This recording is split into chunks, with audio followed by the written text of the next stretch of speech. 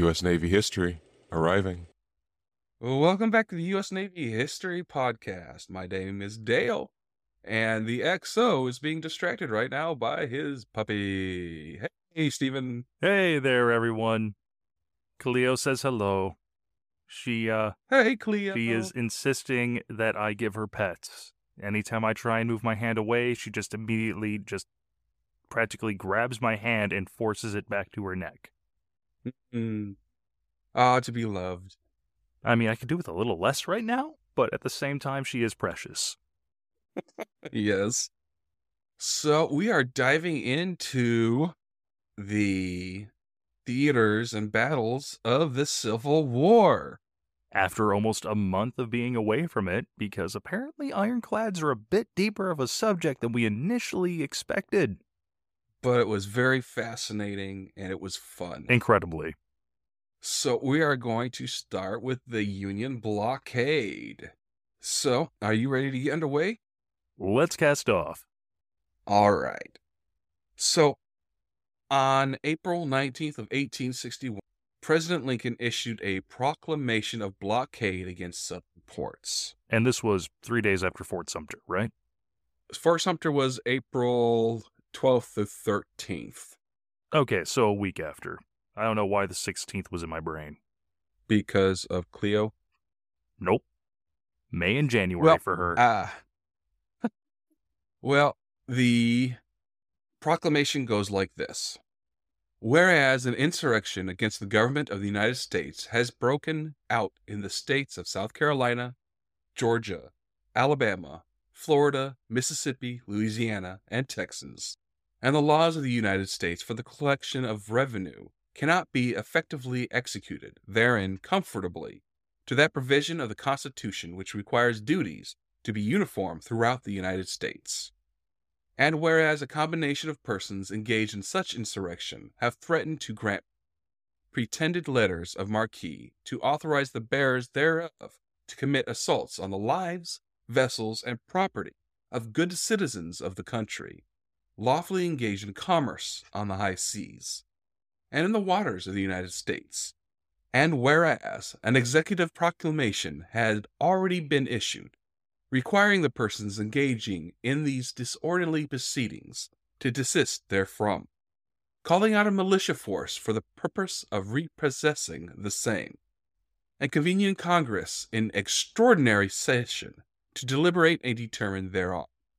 Now, therefore, I, Abraham Lincoln, President of the United States, with a view to the same purposes before mentioned, and to the protection of the public peace, and the lives and property of quiet and orderly citizens, pursuing their lawful occupations, until Congress shall have assembled and deliberated on the said unlawful proceedings, or until the same shall cease, have further deemed it advisable to set foot on blockade of the ports within the states aforesaid, in pursuance of the laws of the United States and the laws of the nations, in such case provided. For this purpose, a complainant force will be posted so as to prevent entrance and exit of vessels from the ports aforesaid. If, therefore, with a view to violate such blockade, a vessel shall approach or shall attempt to leave either of the said ports, she will be duly warned by the commander of one of the blockading vessels, who will endorse on her register the fact and date of such warning. And if the same vessel shall again attempt to enter or leave the blockaded port, she will be captured and sent to the nearest convenient port for such proceedings against her and her cargo as prize as may be deemed advisable. And I thereby proclaim and declare that if any person, under the pretended authority of the said states, or under any other pretense, shall molest a vessel of the United States, or the persons or cargo on board of her, such person will be held amenable to the laws of the United States for the prevention and punishment of piracy. In witness thereof, I have hereunto set my hand and caused the seal of the United States to be affixed. Done at the city of Washington, this 19th day of April, in the year of our Lord 1861, and of the independence of the United States the 85th. So, translated from grandiose, political speech and legalese, he has it on good authority that the seceding states are, trying to issue letters of marque saying, hey, American goods, American shipping, American naval vessels, fair game. Go get them, boys. And never mind the violence that has been occurring. And since this is the 1860s and Congress can't exactly get there quickly or, get there virtually, because Zoom won't be invented for about 150 some years. He's pretty much saying, I'm exercising my authority as president, as the head of the armed forces, to say, guys, blockade that. Anybody tries to get through, give them a warning. They push the issue, take them. Yeah. Once Congress gets here, we can have a, sit down and figure out what we actually want to do. Right. Now, here's the thing about this. This announcement of a blockade, this pretty much said, we recognize the Confederate States of America as an independent national entity because countries don't blockade their own ports. They close them. Oops. Yeah. But under international law and maritime law, nations did have the right to stop and search neutral ships in international waters if they were suspected of violating a blockade. This is something that port closures would not allow. So pretty much he either declares the ports closed and hopes foreign nations, listen to that, or he just says, yeah, it's a blockade. Can you not, please? Because they wanted to avoid conflict between the U.S. and Britain over searching British merchant vessels that they think is trading with the Confederacy. So they needed the privileges of international law, which came with the declaration of a blockade. Now, since they did declare that the Confederate States of America to be belligerents rather than insurrectionists, the international law would not be legally eligible for recognition by foreign powers. So Lincoln opened the way for European powers such as Britain and France to recognize the Confederacy.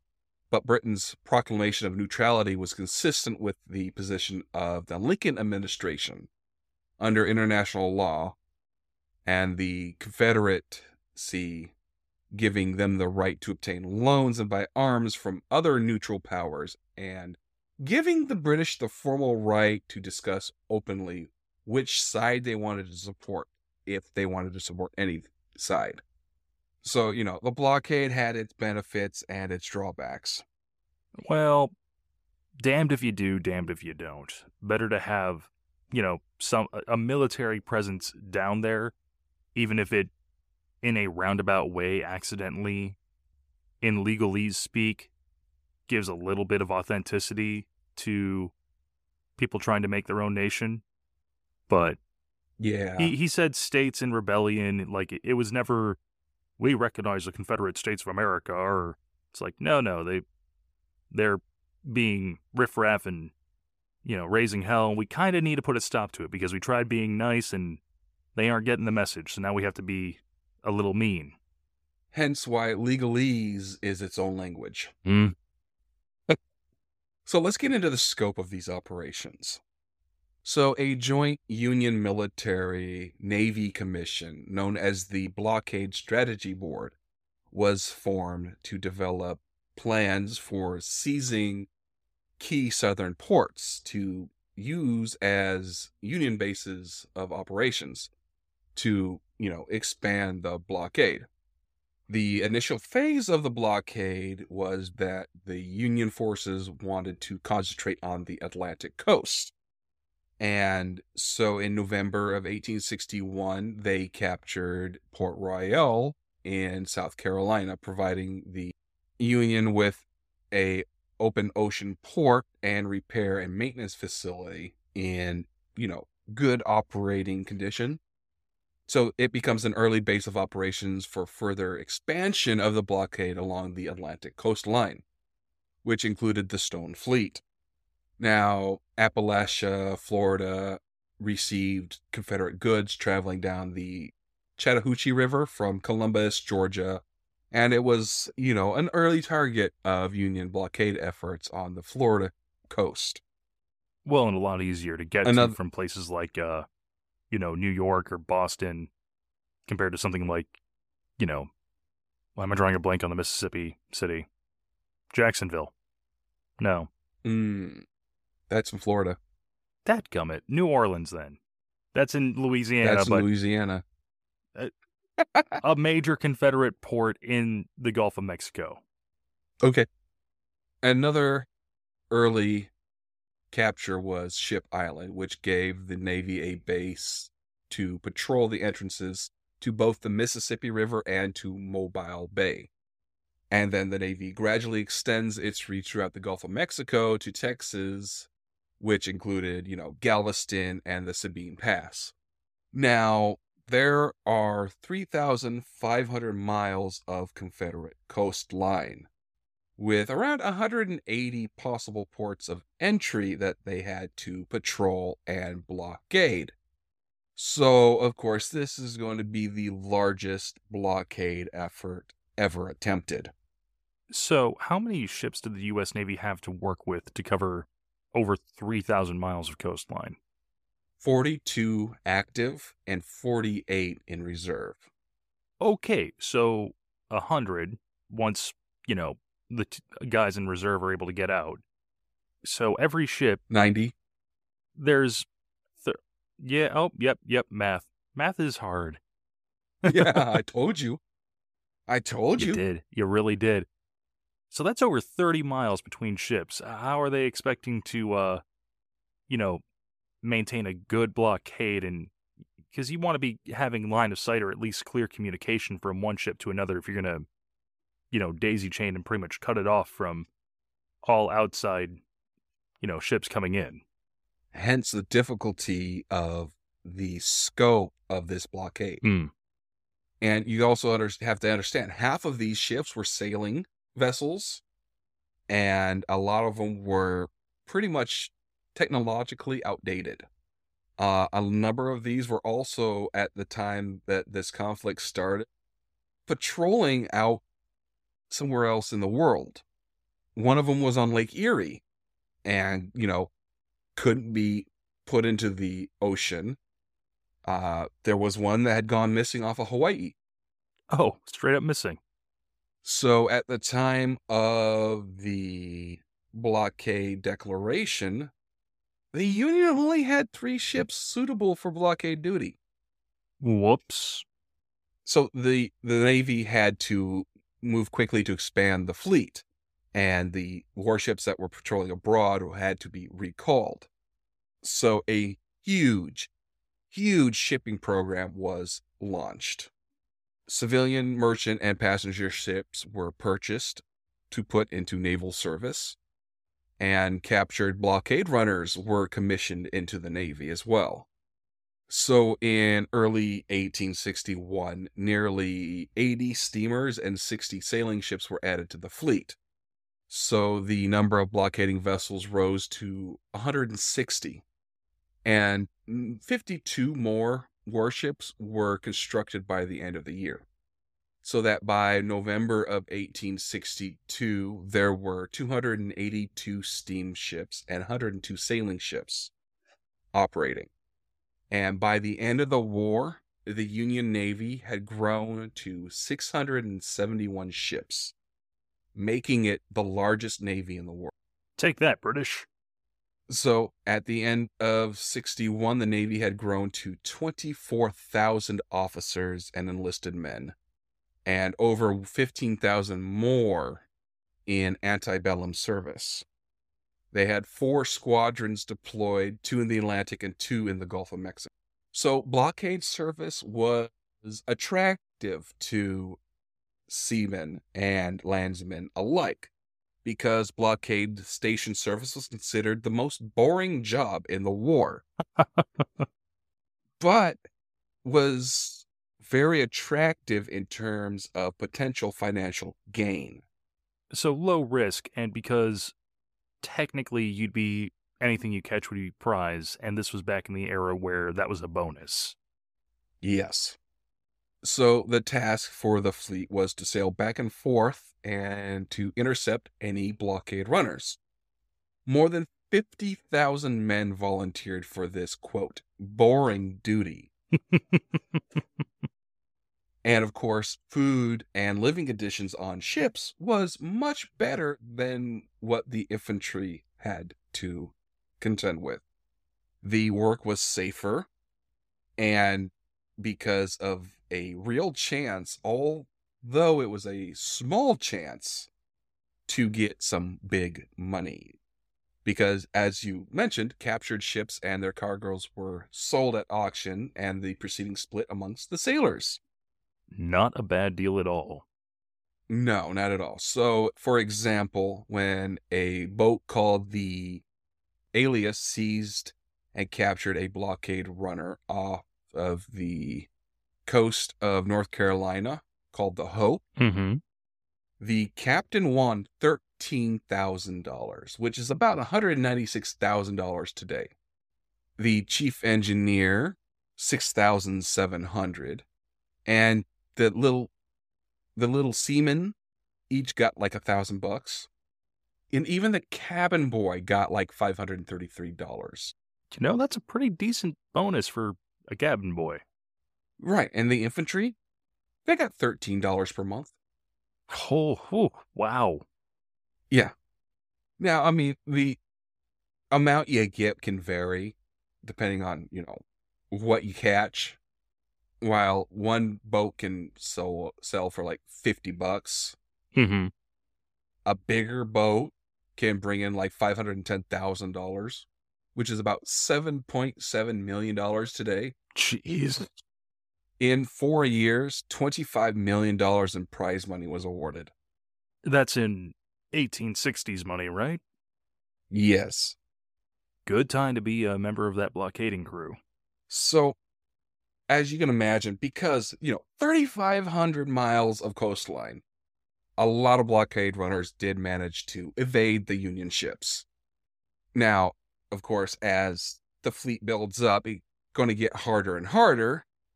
And so they found that the type of ship that was most likely to exceed in evading the naval fleets was small light ships with a, shallow draft. Mm-hmm. Now, the downside to using these boats was that they couldn't carry a large amount of, heavy weapons, metals, and a lot of other supplies that the South needed very badly. All they could really do was foodstuffs and maybe ammo or gunpowder. Well, it's just you can't take as much. Right. So it's not what they brought, it's they had to bring less of it. Okay. So to be successful, these blockade runners had to make a lot of trips, which means more trips, more chances to get caught. So most of these guys were eventually captured or sunk. Usually they were successful 5 out of 6 times. That's not the worst record. About 1,500 blockade runners were captured or destroyed during the war. Do we know how many were active or have a guesstimate? 1,500? Fair enough. So ordinary freighters were, of course, very slow and very visible to the Navy, so they were not very good to use. So they relied mainly on new steamships built by Britain with low profile, shallow draft, and, quote, high speed. But in this time, high speed's not the speeds we see today. Right. They were mainly paddle wheel driven and burned the smokeless anthracite coal. So they made about 17 knots. And, if they're burning smokeless coal, they're putting out less of a profile to be spotted by the Navy lookouts. Right. So because the South lacked, sailors, captains, and, shipbuilding capability. The runners were pretty much built, commanded, and manned by British officers and sailors. Private British investors spent around £50 million on the runners, Oh, wow. or 250 million in US dollars, which is the equivalent to about $2.5 billion in 2006. What the heck?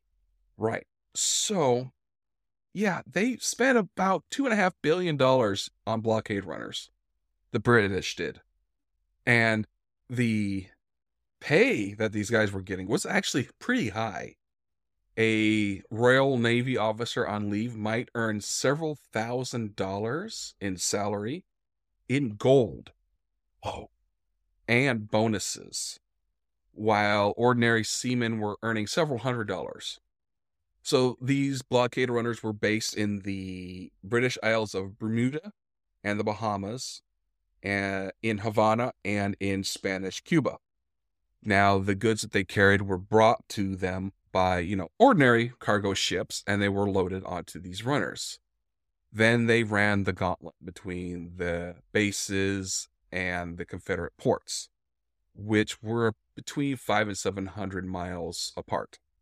On each of these trips, they would carry several hundred tons of compact, high-value cargo like cotton, turpentine, tobacco, and on the, going outbound and inbound, they were getting rifles, medicine, brandy, and coffee.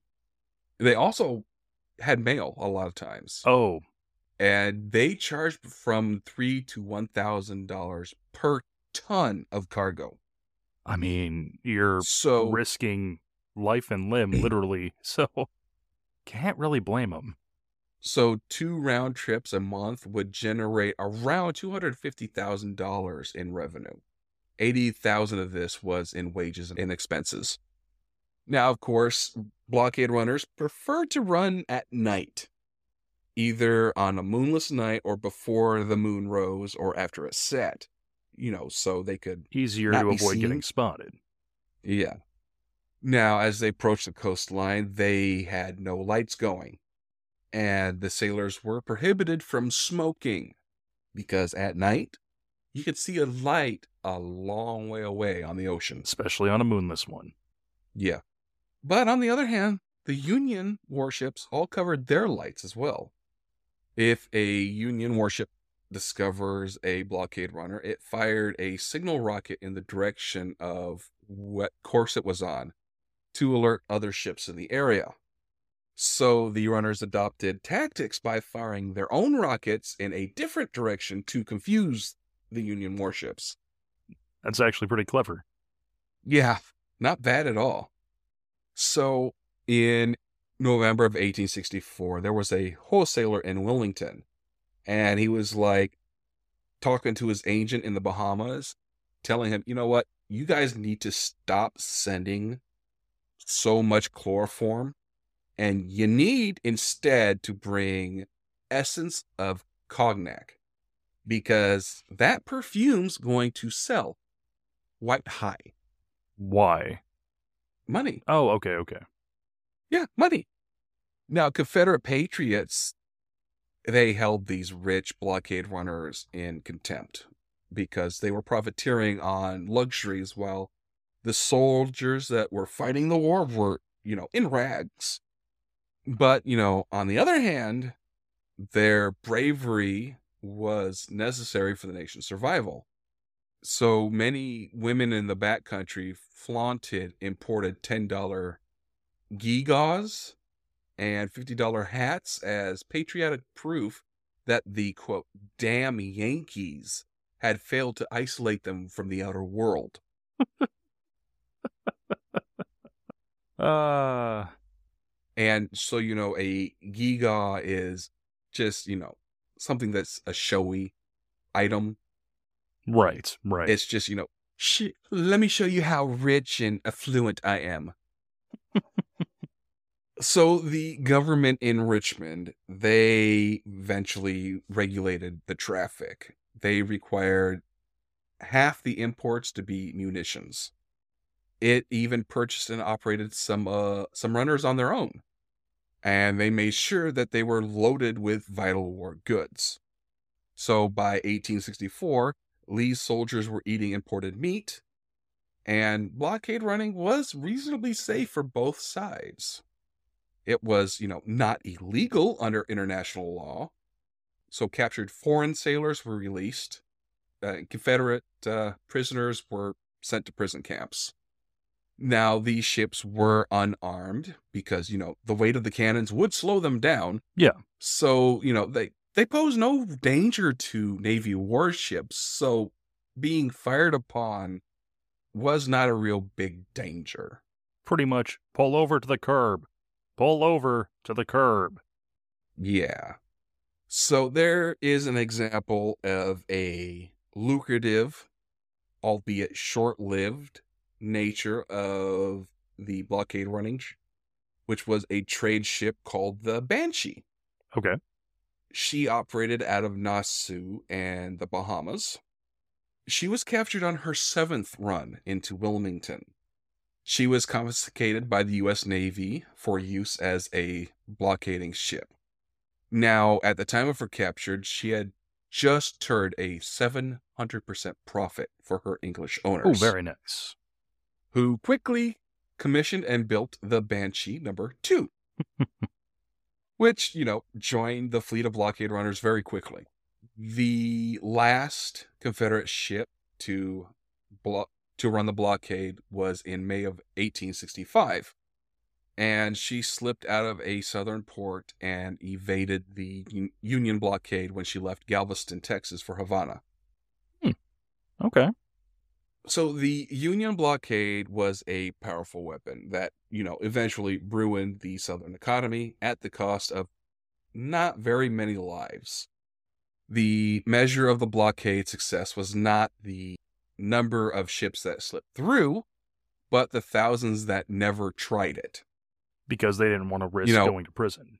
Yeah, I mean, ordinary freighters had no hope of evading the blockade, so they just stopped going to the southern ports.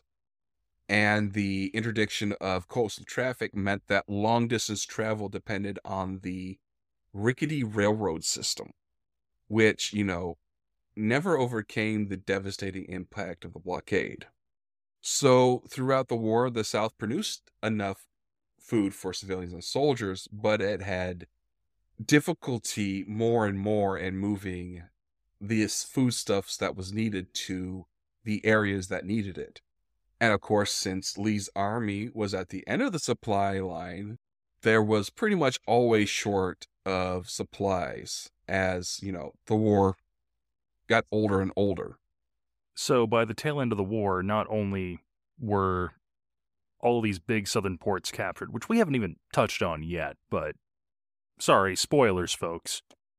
But those captains and ships, some local, a lot foreign, because, hey, money.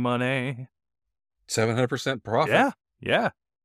Had at that point been captured, as we were getting in the last year and change of the war.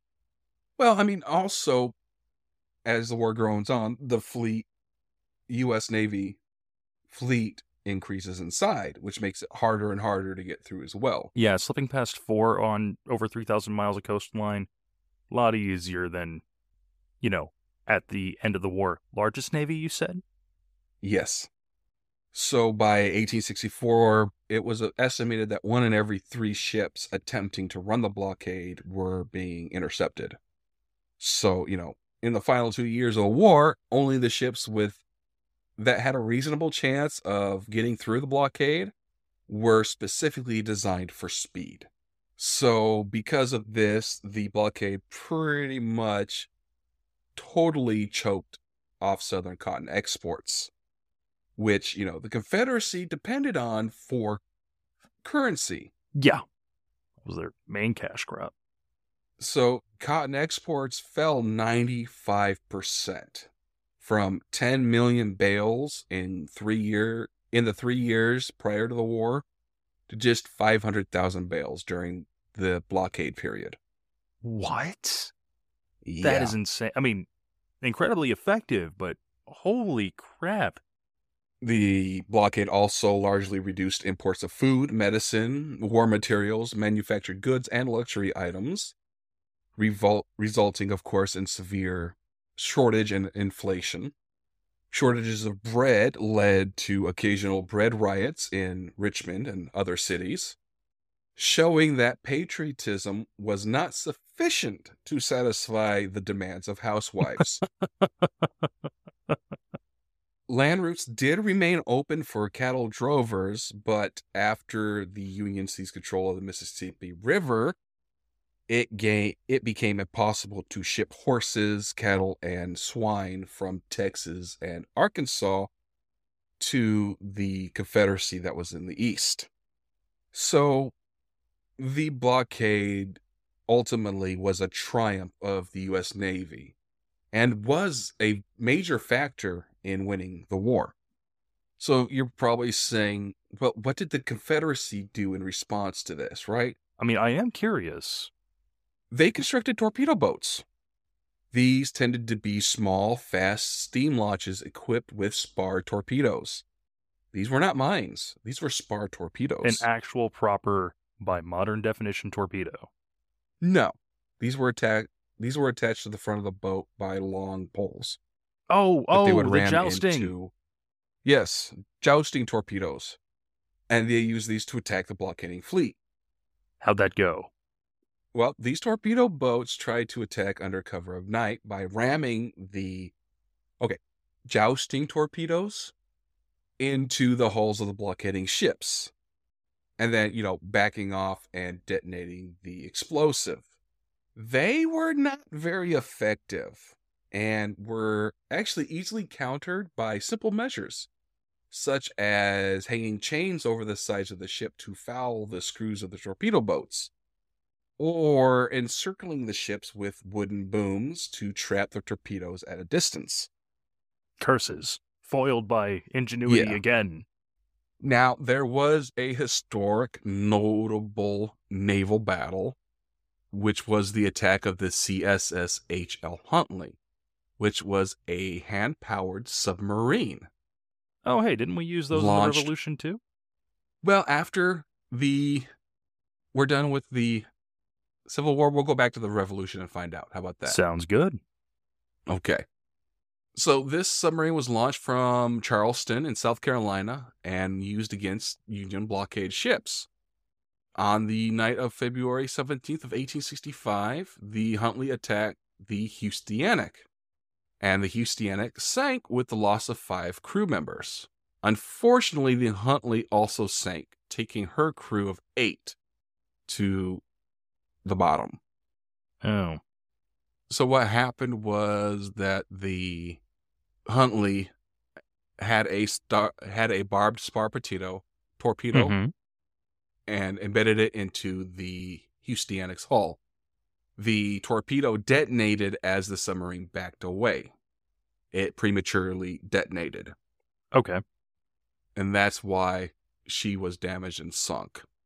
When they found the wreck of the Houstonianic, divers went down and examined it.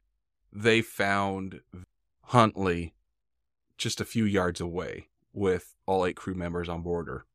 So she almost made it to her target. Oh, she made it to her target. She just didn't make it away from the target after carrying out her attack. Oh, okay. So the first victory for the Navy during the first part of the blockade occurred on April 24th, 1861, when the sloop Cumberland and a small flotilla of supporting ships began seizing Confederate ships and privateers in the vicinity of Fort Monroe off of the Virginia coastline. And within 2 weeks, the fleet had captured 16 enemy vessels. Holy crap. That is pretty dang good for 2 weeks.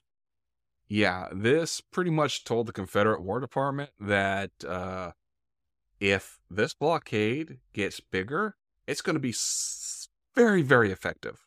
Get good. Yeah. So in early March of 1862, the blockade of the James River in Virginia was threatened by the first ironclad, the CSS Virginia. And this was at the Battle of Hampton Roads. This is when the Monitor came and forestalled the threat. And then 2 months later, the Virginia and other ships of the James River Squadron were pretty much scuttled in response to the Union Army and Navy advances. So, since we got there with the Battle of the Hampton Roads, you want to go into it real quick? Let's do it. I think we have time for one battle. So, the battle begins when the CSS Virginia steams into the Hampton Roads area on the morning of March 8th, 1862. Captain Buchanan wanted to attack as quickly as he could. So the Virginia was accompanied by the Raleigh and the Beaufort, and then was joined at Hampton Roads by the James River Squadron, which comprised the Patrick Henry, the Jamestown, and the Teaser. So when they were passing the Union batteries at Newport News, the Patrick Henry was actually temporarily disabled by a shot into her boiler that killed 4 of her crew. But she was repaired and rejoined the others. So, at the same time, the Union Navy had 5 warships in the area, in addition to several support vessels. The sloop of war USS Cumberland and the frigate Congress were anchored in a channel near Newport News.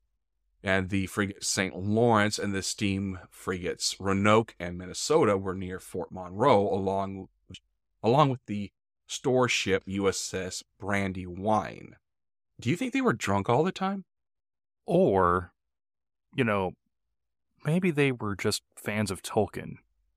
Brandywine River. I don't know. Both? Both is good. Okay. Now, these last 3 got underway as soon as they saw the Virginia approaching, but they also ran aground pretty quickly. And so the St. Lawrence and Roanoke didn't have anything else to do during the battle because they were stuck. I mean, did they just not have good maps showing where shoals or sandbars would be, or were they a little distracted? That's a pretty big oopsie. Well, you see an ironclad coming for you. What are you going to do? Get the hell out of there, but be aware that I shouldn't be sailing into sandbars or shoals. Well, then you should have been captain of one of these boats. Nah, I wouldn't have been. South is too hot and humid for me. So the Virginia, she headed directly for the Union squadron. And the battle started when the Union tug, Zouave, fired on the enemy that is advancing towards them. So the Beaufort replies. And this opening fire really had no effect on either side. They were just not hitting each other. Now, Virginia, she held her fire. She just kept creeping closer and closer. Was she going for a ram?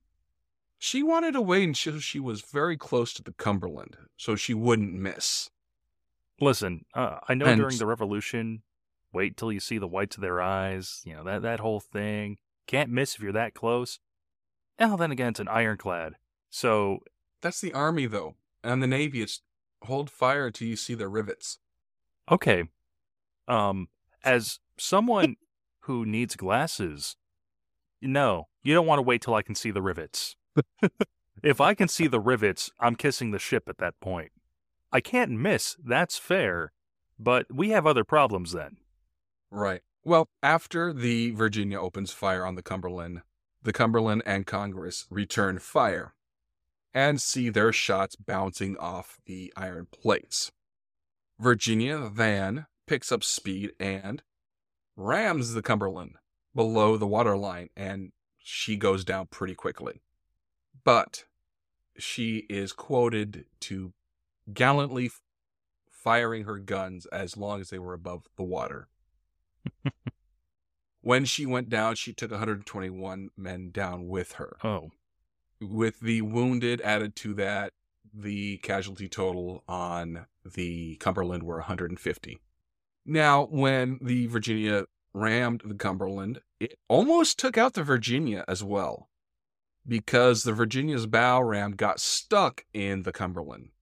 And as the Cumberland began listing and going down, she almost pulled the Virginia down with her.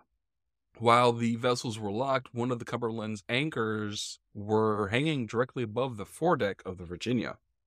Had she dropped the anchor, the two ships would probably have gone down together.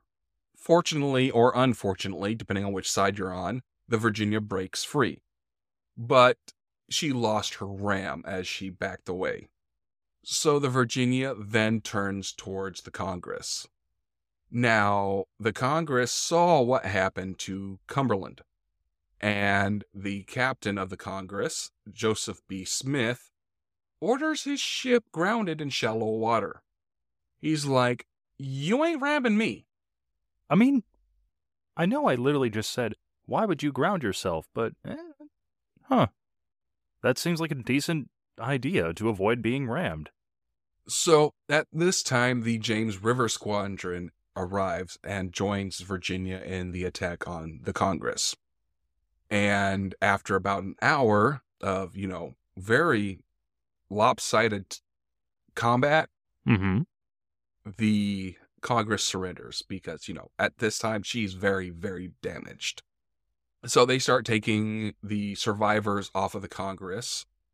A Union battery on the North Shore opens fire on the Virginia. So the Virginia says, "You know what? Load some hot shot Well, and finish off the Congress."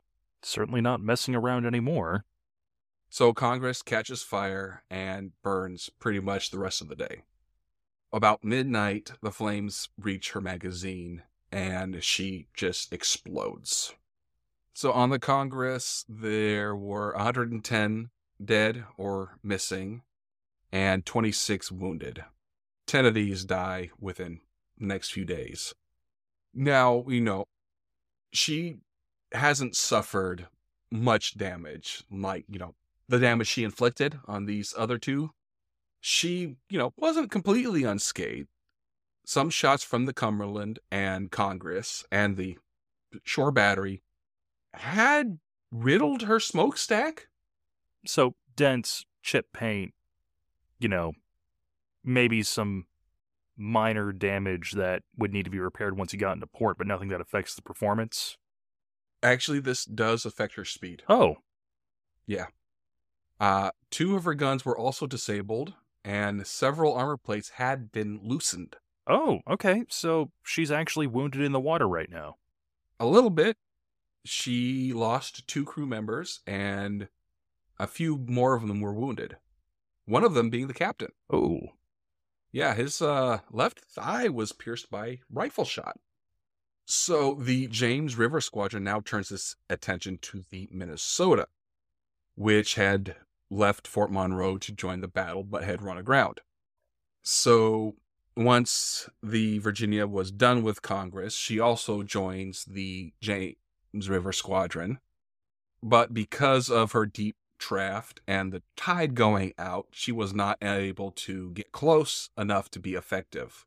And of course, darkness kind of, stopped their rest of the squadron from aiming their guns to be able to hit the Minnesota with any detrimental effect. So they pretty much were like, okay, we're done for the night. So the Virginia steams away, planning to come back the next day and finishing off the Minnesota.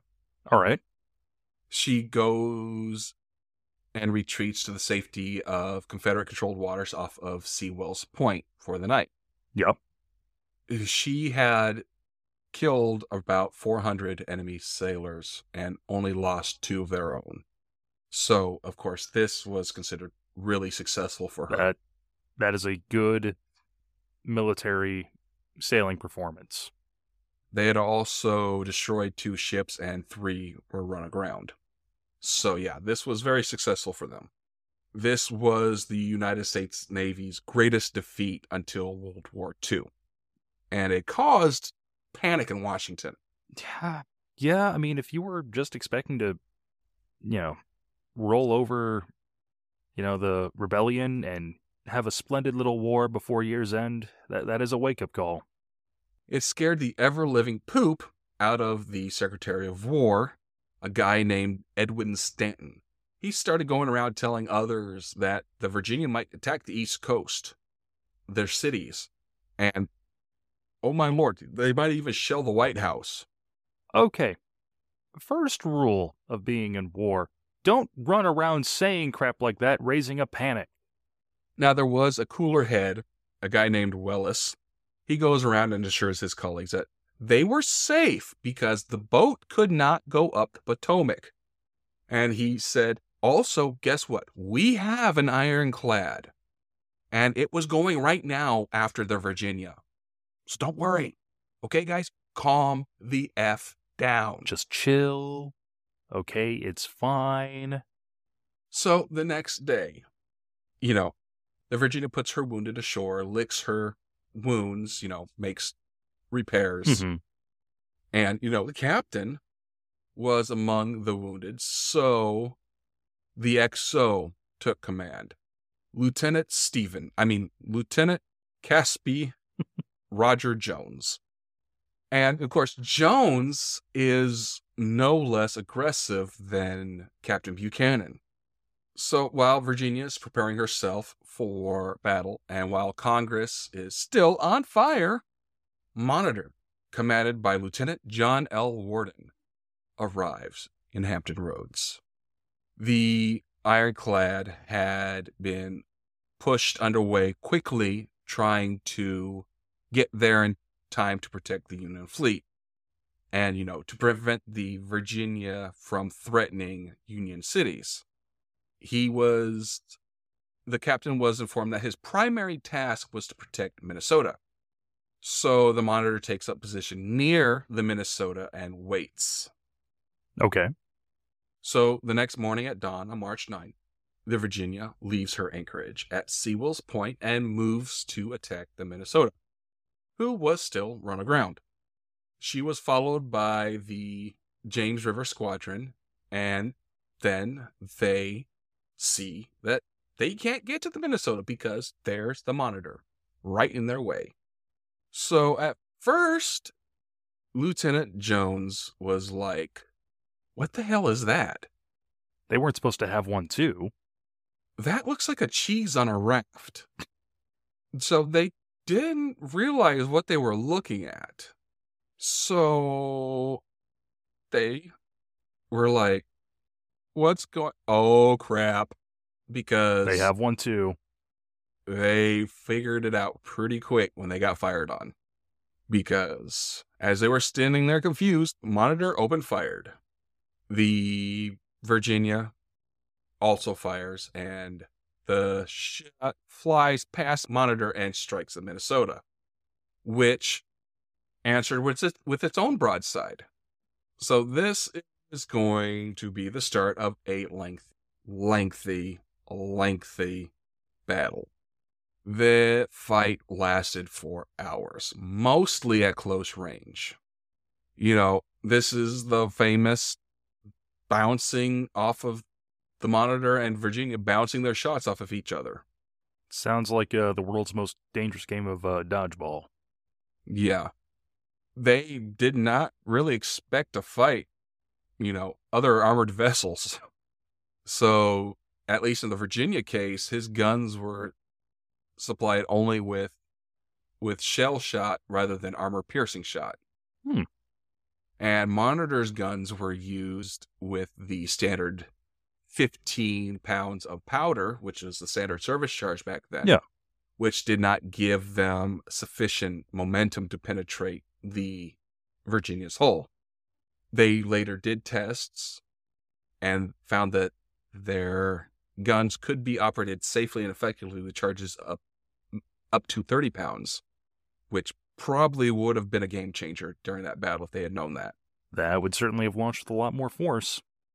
So the battle finally came to a close when a lucky shot from Virginia struck the pilot house of the Monitor and exploded, driving fragments of iron through the viewing slits into the captain's eyes, Oh. blinding him.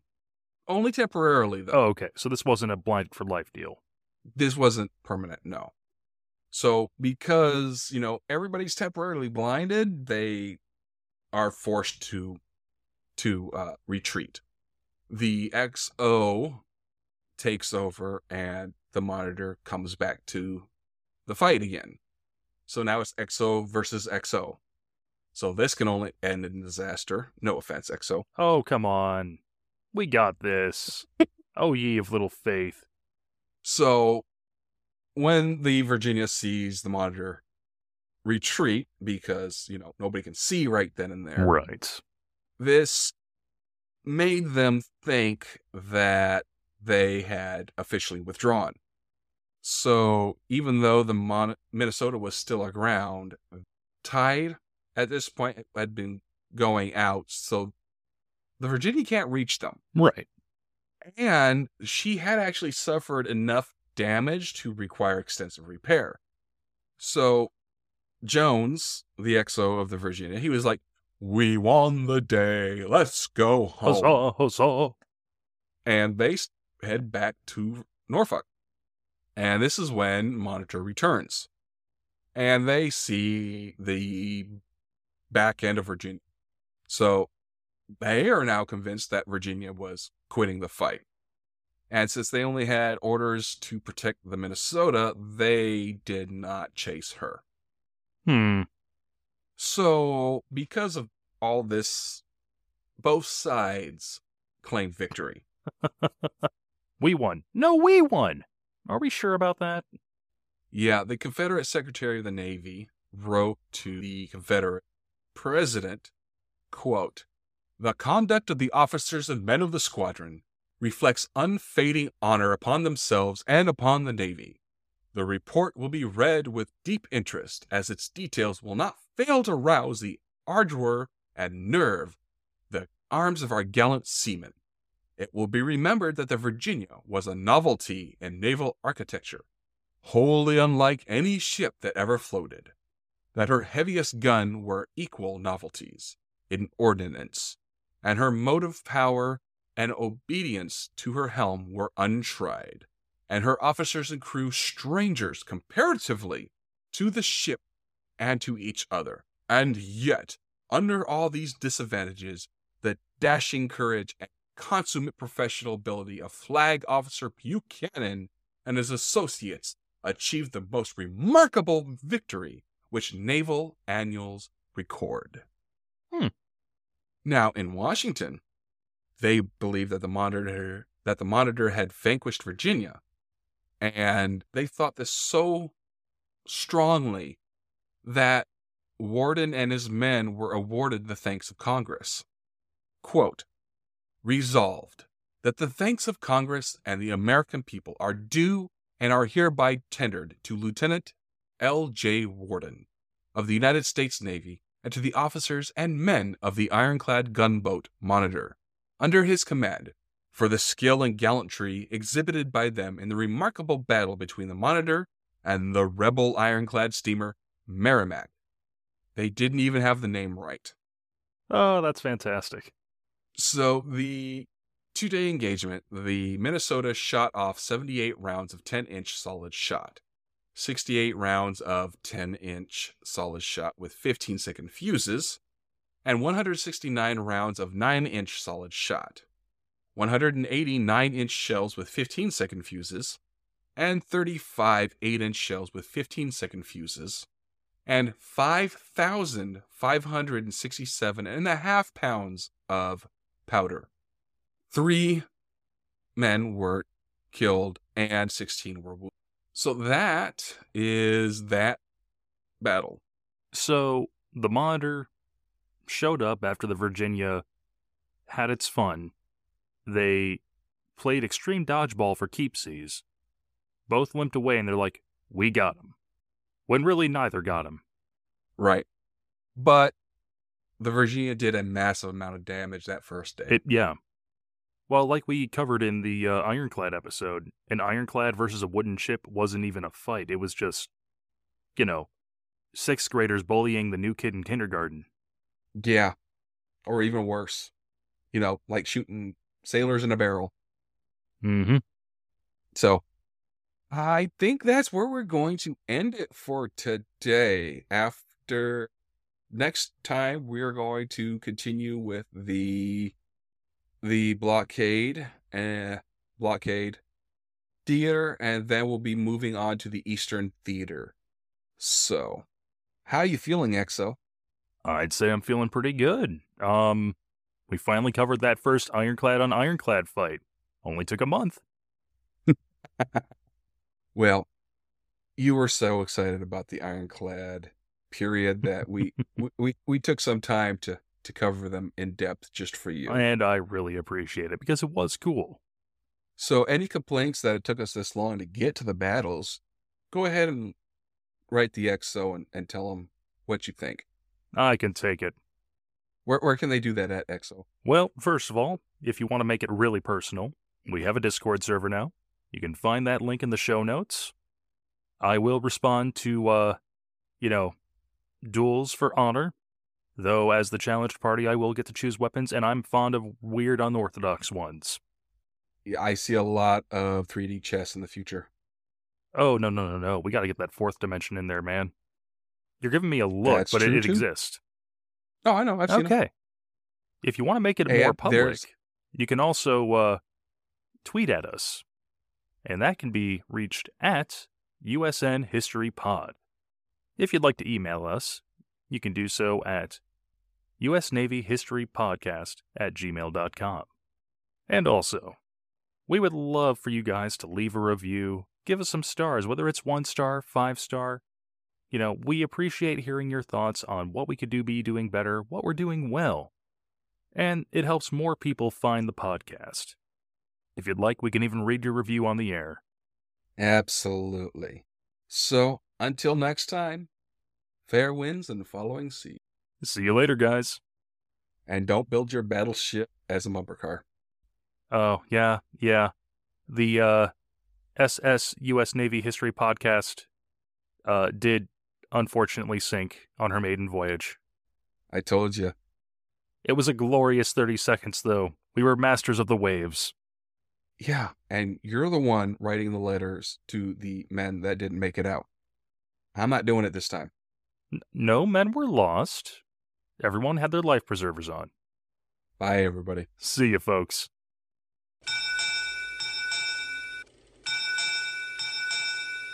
U.S. Naval History Podcast. Departing